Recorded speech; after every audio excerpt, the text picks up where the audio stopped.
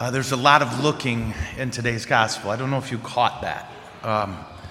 I've read this and heard it a bunch of times, but I never noticed how often it says in this passage Jesus looked. He looked at the rich young man, he looked at the crowd, and he looked at the disciples, and there's different looks. There's different words in Greek for look. Like, for example, one of them is to look along, and that's when you're describing physical characteristics. And then there's look into, and that's when you see someone, really see them. And then there's one that I like to call the mama look. And that's the, that's the mama look. Do I really need to break it down? It's, the next step is violence look. Yeah.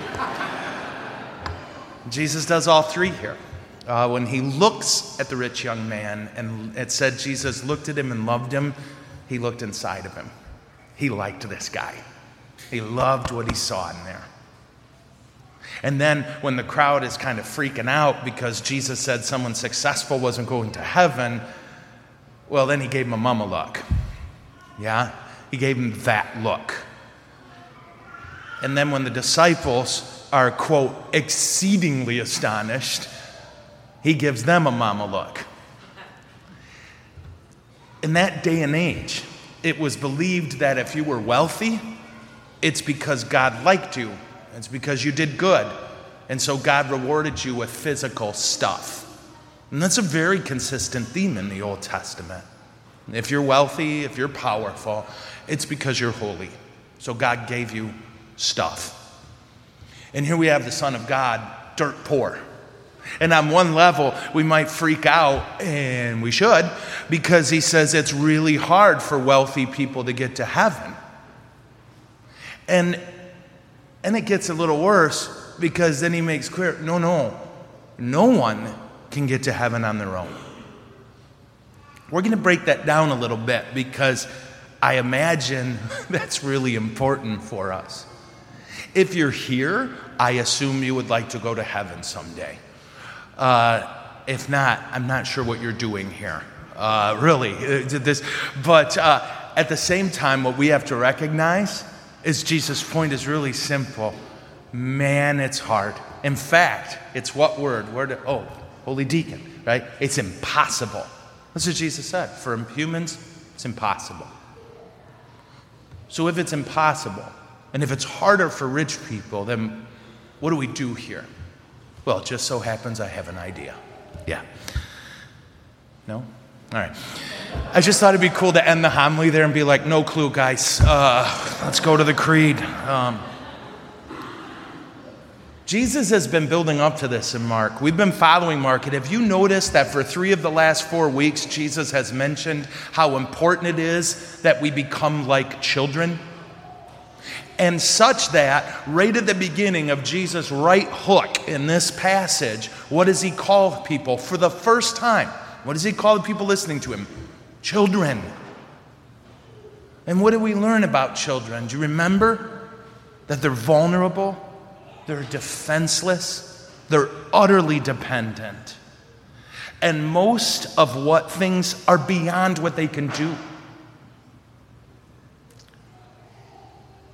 If that's how we get to heaven, then it's got to be tough for the wealthy and successful, because they got there by running their lives for themselves.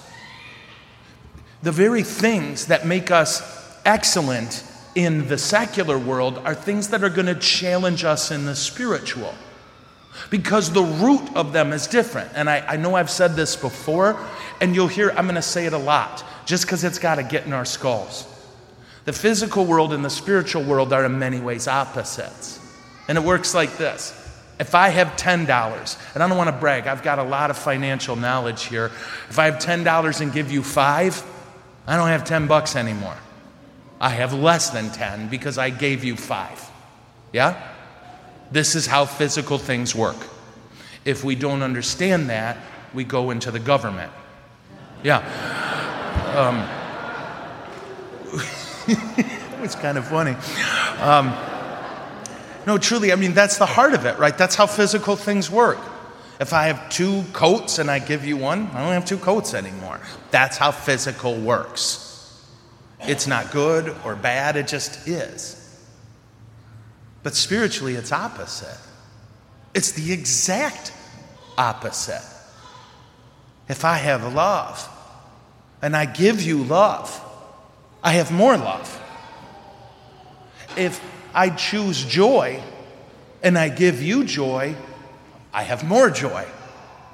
I don't know how it happens. I just know that's how it works. That's how our God set it up.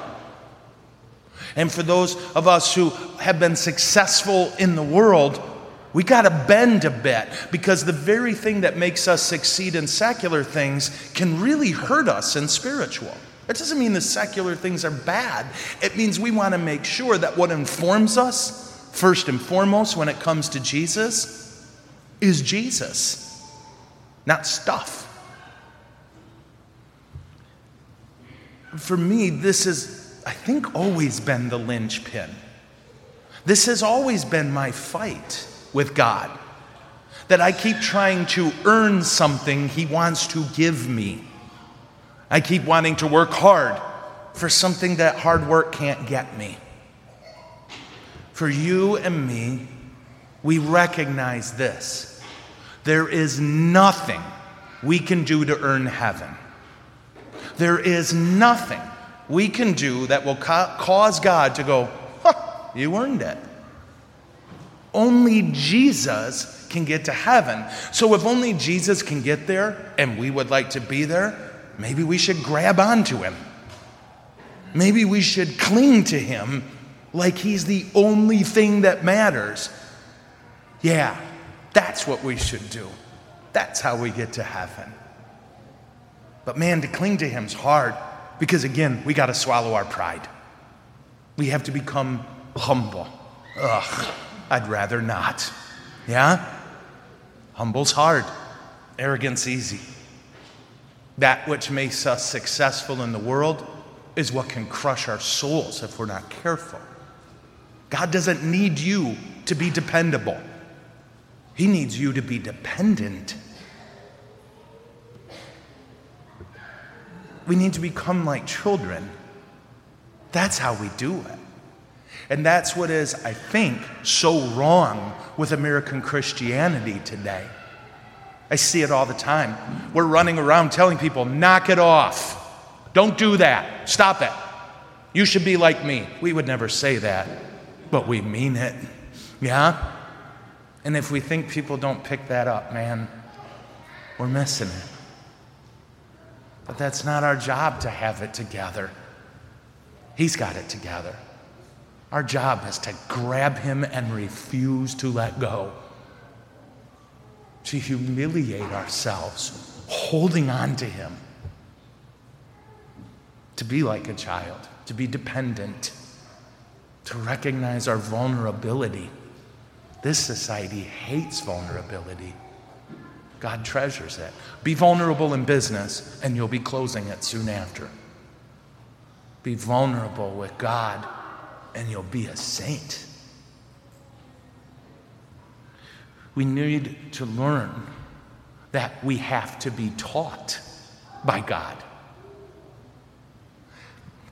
This is the child, right? That's what we are spiritually. We're the children who are saying to God, you know this stage, I can do it myself. Yeah, you been there? I was just there yesterday, unfortunately. And then when that child realizes, no, I can't, well, then Dad and Mom take over and help. That's the whole thing right there.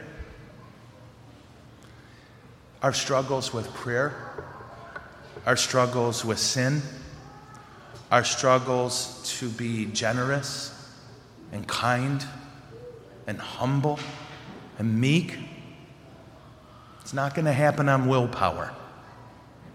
Instead, it's going to happen when, like the kid, we stick our hands and say, help. And He picks us up. We fight for virtue. We fight for prayer, not so that we can get to heaven, but we do those things because we're on our way there. We don't want to mix up cause and effect. People going to heaven who are clinging to Jesus act like Jesus. So that's what we're going to do. We're going to grab on his leg and refuse to let go. And we're going to ask God to heal us of the infiltration of the secular into the religious in our heart. To stop acting like spiritual gifts are somehow a commodity we're going to run out of. And then we're going to stop getting so frustrated and sad about our struggles, and instead we're just going to stick our hands in the air and say, pick me up. He will.